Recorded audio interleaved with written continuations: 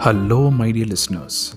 My name is Kishore Ganesh, and in this episode of the Vocal About Visuals podcast, I'll be reviewing an anime film that I had the chance to watch as part of the Japanese Film Festival that happened in Bangalore from December 7th to 10th, called Lupin the Third, The Castle of Cagliostro.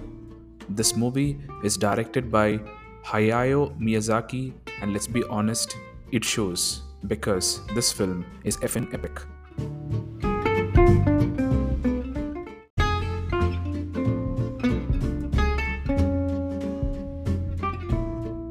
The Castle of Cagliostro came out in 1979, and I'm not sure, but that animation still seems more wholesome and fluid than things getting created right now.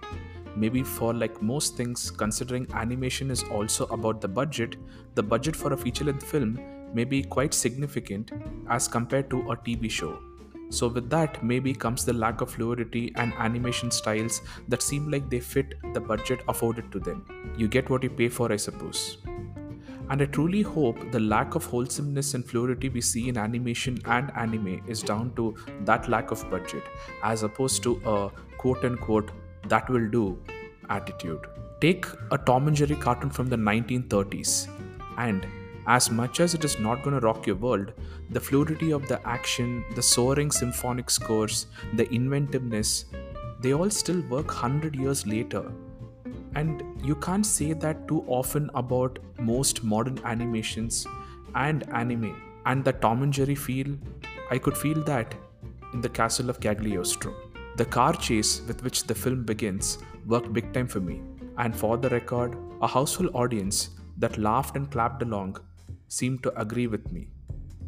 The charming thief, with his no nonsense sidekick getting the better of mobsters and making away with millions of yen, was hilarious. But what was more quote unquote cool was him realizing that all these bills were counterfeits and then just letting all the bills fly away from the car and onto the streets and the oncoming traffic. And as he does this, we get to know what kind of character he is, what his sidekick's all about, and about the next mission. Smooth, seamless, and entertaining. Miyazaki masterclass right there. Now, I didn't know anything about the Lupin universe before this. I vaguely remember watching the Detective Conan vs. Lupin the Third movie a long time back, so Lupin seemed familiar, but apart from that, nothing much. But each character in this film endeared themselves to me, the heroes, the anti heroes, and the villains. And there is a love story here that was particularly endearing to me. It was old school, romantic, charming, had a whole lot of gentlemanly wooing. A damsel in distress was not playing the part, but she was actually in distress, aka peril, and hence her situation was justified. But even in this situation that she found herself in, yes, she couldn't overcome the odds because physically she could not, but her mental toughness ensured that she was not defeated by circumstance. What a strong, yet dainty, yet tough heroine. Even Lupin's sidekick have these moments in the film which are legit hero moments, and they are charming, and within those 2 to 3 scenes make you want to pick favorites among them. And that's why this movie, even now as I'm writing this review, is making me smile. It had everything that I wanted in a movie: brilliant story, brilliant direction, brilliant animation, memorable characters, an epic love story, and a line that is said by this character called Zenigata to the heroine that makes you go, aw, because it is so charming, and bloody hell, it's a damn good line. You'll find that line right towards the fag end of the film, and you will know the line when you hear it. So, yes, by all means, give this movie a shot.